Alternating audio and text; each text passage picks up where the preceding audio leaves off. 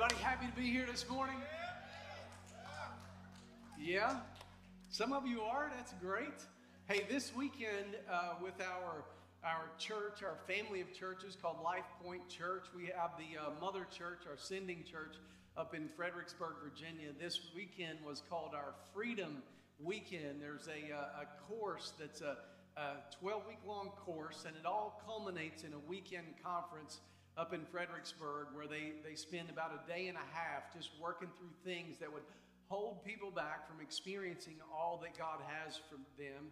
And we had a handful of people go up from here yesterday and Friday, and they sent us pictures and said, can't wait to tell you all that happened, but I heard it was life-changing. And we also have a sister church here locally called Tapestry Church from Virginia Beach that we're very close with, and they sent a bunch up yesterday. That was like their fourth or fifth group they sent up there. I think they've had like 80 people go up there over the course of time, and I think that's fantastic. They should be a very free church over there at Tapestry Church. But we have the leader of Freedom, Lauren Tennell, is up here, and thanks for coming, guys. It's good to see you today. And Lauren is just a dear friend of ours. She is on staff up there and one of the leaders. And I told her a couple of weeks ago, I said, I probably shouldn't say this publicly. I said, but I've watched since I've left campus up there. And I said, I don't know that I'm any more proud of anybody than I am you. I have seen you grow, and to see you just move into this sweet spot and just the fruitfulness in your life. And I just want you to know we're proud of you, and we just honor all that God's doing in you. Thank you for serving so well up there. Thank you guys for coming down today. So, Freedom Conference. So if you have not been through Freedom yet, we'll have another opportunity for you to do it later this fall. We've got small groups starting next week, and we have sign-ups today, and then we start next week. And then we'll have one session over the summer in July. Then we'll have Freedom in the fall. That'll start up, I think, the first week in September, maybe somewhere in there. I'll let you know when it gets a little closer. But Freedom is coming again, and I hope to encourage everybody to participate in that. I actually may go through that again myself and be a part of leading that class. God knows I always need some freedom in my life. So anyway, it's just such a powerful experience. So, hey, I'm excited about getting in the Word today. Y'all ready to get in the Word a little bit? Let's do this. I have loved my studies that I've been able to do. Being a pastor, one of the blessings that comes with it is that you just have this freedom to spend a time in the Word of God and in prayer that is just not available to everybody. And I'm very grateful for it. And I've been studying some of the heroes that we're looking at in this series called Unlikely Heroes. Today we're going to be looking at one called Mark. He is a quitter who turned into a champion. A quitter who turned into a champion.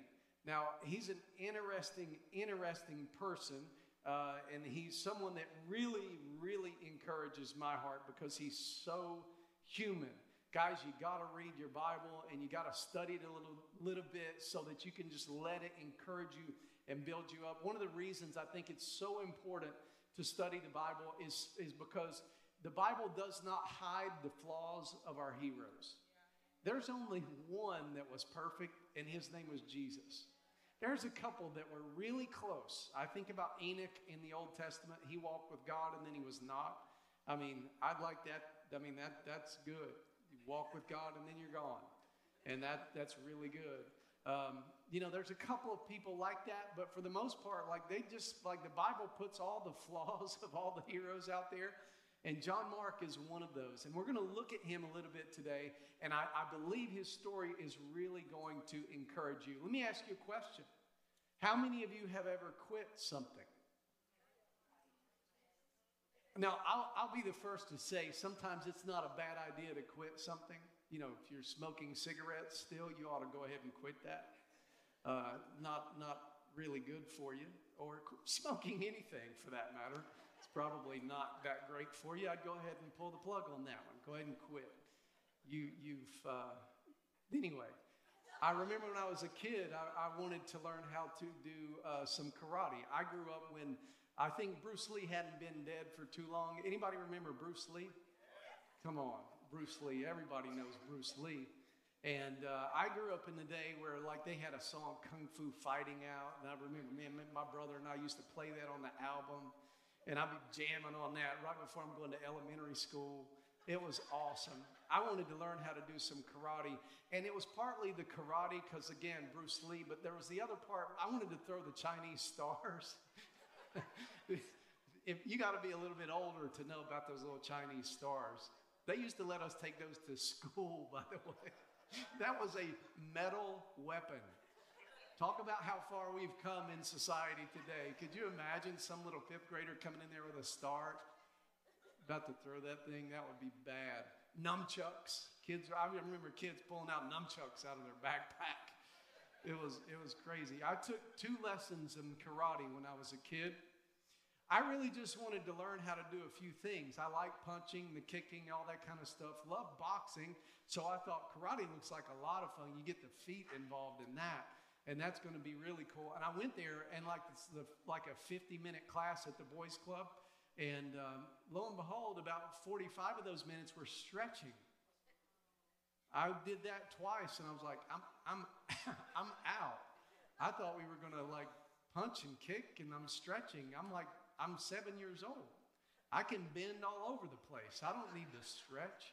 I was just bored out of my mind. I'm like, we're stretching our fingers like that and all these things. I just quit. I couldn't do it. I tried it again later on. I actually worked for the city of Kingsport, and I opened up a gymnasium in one of the housing projects, and we had some of the programs come in to try to get kids off the streets and, come in and do something constructive. So I brought in some guys to start a karate program. And so I thought, you know what, I'll get some kids in here because I know if I go in there and I jump in, they're going to jump in and do it with me. And they did. We had a good crowd to start with. And I went in there. I lasted 2 weeks once again because it was way too much stretching for a 28-year-old. I don't even think I was 28. I was like 20. I mean, it was just so much stretching. And can I be honest with you? I've never once regretted quitting karate. No regrets at all. I tried piano. When I was a kid. My younger brother was going to take some piano lessons. I thought, that's cool. I'll learn how to play a lesson. I'll take some lessons, learn how to play an instrument. I was clearly not a musician. 2 lessons and I was done.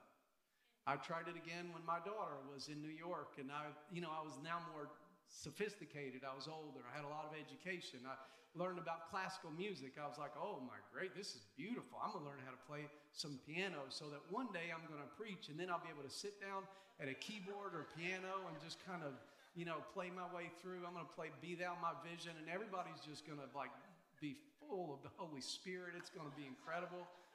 I got 2 lessons in, and they're not it's not music, it's math. It's like 1, 2, 3. I'm like, what is this? I quit. I have no regrets. I tell you that because there are some things you can quit you're not going to regret. I've had other things that I've been tempted to quit. I'm very thankful I didn't quit. When I was in New York, there were a couple of times, the first few years were very difficult. We ended up having a wonderful ministry there. We were there for 13 years. I baptized hundreds of people. We saw scores of people come to know Jesus. Incredible things happened. It was beautiful. But those first few years, it was like plowing the ground with your face. It was just I remember one day I was sitting in my office and I had my windows open, there were no curtains, the blinds were raised. And I remember this was one of those seasons where I was just empty in my soul. I was tired. I'm going to be honest, I was angry. How did I end up here? I had said no to other easier calls, what seemed like they would be easier anyway, much larger churches. And I'm thinking, why did I come here? And I remember one day looking at the sanitation crew pull by, and they're out there in their sanitation truck. And I remember looking at them and watching that guy jump off the back. This is before they had the remote control arms, or the remote arm that lifts up the trash cans. The guys jump off the back, and he goes back there, He just throws some stuff in there. He jumps back up on the truck, taps it twice, and they go. I'm like, now that's the life right there. That looks really good to me right now. That's where I was in my heart. I'm like, here I am, all this education, and I've got this heart for God, but I feel like I'm not being received. I feel like I'm being resisted. We're not reaching hardly anyone. It's just like, my faith was very low and my anger was pretty high. But can I tell you something? I'm very glad I didn't quit. I'm very glad I didn't quit. That church became like family to us. And I, to this day, love those people, and there's not a Sunday that goes by that I don't pray for that church. And it's a beautiful story, but I'm glad I did not quit. Now, I may be talking to some people today who have quit. You may not have quit in your faith. Granted, I've never been tempted to just, bail out on the Lord. That's not been my temptation. I would be lying if I didn't say sometimes me and the Lord, I've had to yell every now and then. And if you think that's wrong, then you haven't read the book of Psalms. And you haven't read Lamentations. There's a whole book called Lamentations. Lament. There's all kinds of instances in your Old Testament where people are arguing with God. I used to teach a series to youth called Honest to God. Because so many people think they can't be honest with God about where they're angry or where they're hurting. And they just ball it in, and they just close down. And they quit. But I'm going to tell you, it's always too soon to quit on the Lord. And I want you to hear me. It's too soon for you to quit in serving the Lord too. Don't give up your faith. And for those of you that have given up your service to the Lord, you've given up your ministry, you feel like you've done something that there's no getting back from. I want you to know you're wrong. Because you're here. There may be some of you that it's not that you ever just quit, it's that you fizzled. I'm going to tell you that happened to a lot of people through COVID. The last 3 years, a lot of people just fizzled. What happened was that there were already people that were wondering, why am I going to church? Church it feels like it's irrelevant. Sunday's my only real day off because Saturday I do chores, and then Sunday I go in there, and it's not that relevant to me. And depending on your church, it's boring or it's long or whatever. And then comes along COVID, and everybody just does church online. And so now church that had already begun to be consumeristic in America is full-blown consumeristic. Because now church is not about what you do in your service for the Lord. It's just about getting something online. Because I can listen to Furtick, I can listen to Bishop Jakes, I can listen to R.C. Sproul, or God rest his soul, one of my heroes, Charles Stanley. I can listen to these incredible people. So why in the world am I going to go listen to that mediocre stuff in there? I don't even have to leave my room. I can get up in my pajamas and have some bacon, egg, and pajamas. Sorry. Oh, that was random, wasn't it? I can do this at home. And what happened is that over the course of time, people's faith fizzled. Now, I may be speaking to the choir here. You guys may be here thinking, why are you preaching to people who aren't here? Well, we have about this many people or more that watch online. Maybe this will convict them. And if you watch online, I'm talking to you. So anyway, amen. I love you in Jesus' name. Get back in church. Amen. Got that out of my system. It's from the Lord. Church is not about us just coming and getting fed. I mean, who in the world you just receive? Nobody but a chubby little cute baby ought to be in a place where you do nothing but receive and go to the bathroom. Hello. Chubby babies. Yeah. But there's people all over the church like that. That is not God's will. God doesn't want chubby babies in here. He wants champions. He wants you to be a champion. You, little old you, little young you, He wants you to be a champion for Jesus. So, with that being said, you could have fizzled out. It could have been that you've been hurt. It could be that you just had some experiences in life that just knocked you around. Hey, I get it. I'm not going to make light of anything that you've been through at church. Yeah, I will talk to this every Sunday, I think, that I preach, because I recognize so many people have been hurt, and I get it. I won't even make light of it. I'm just going to tell you, don't let other people prevent you from doing what God wants you to do. I understand better than most about being hurt by church. But remember this, it's not being hurt by church. It's being hurt by people in the church. And the people in the church, we don't even know who's the wheat and who's the tare. We don't know who's real in there, number one. And number two, it's made up of people just like me and you, imperfect. So here's what I want to say to those of you who just kind of quit, those of you who fizzled out, those of you who got hurt and just haven't replugged. I just want to say it's time for you to come back and be a champion for Jesus. I believe when I look out at these seats, I'm looking at people who have gold in them. And it's my job as pastor at Life Point Hampton Roads, and I want you to hear me, it's my job to go mining every Sunday and every week and bring the gold out of you. Because that's what God wants for you. So, I want to introduce you to John Mark. So let's look at John Mark.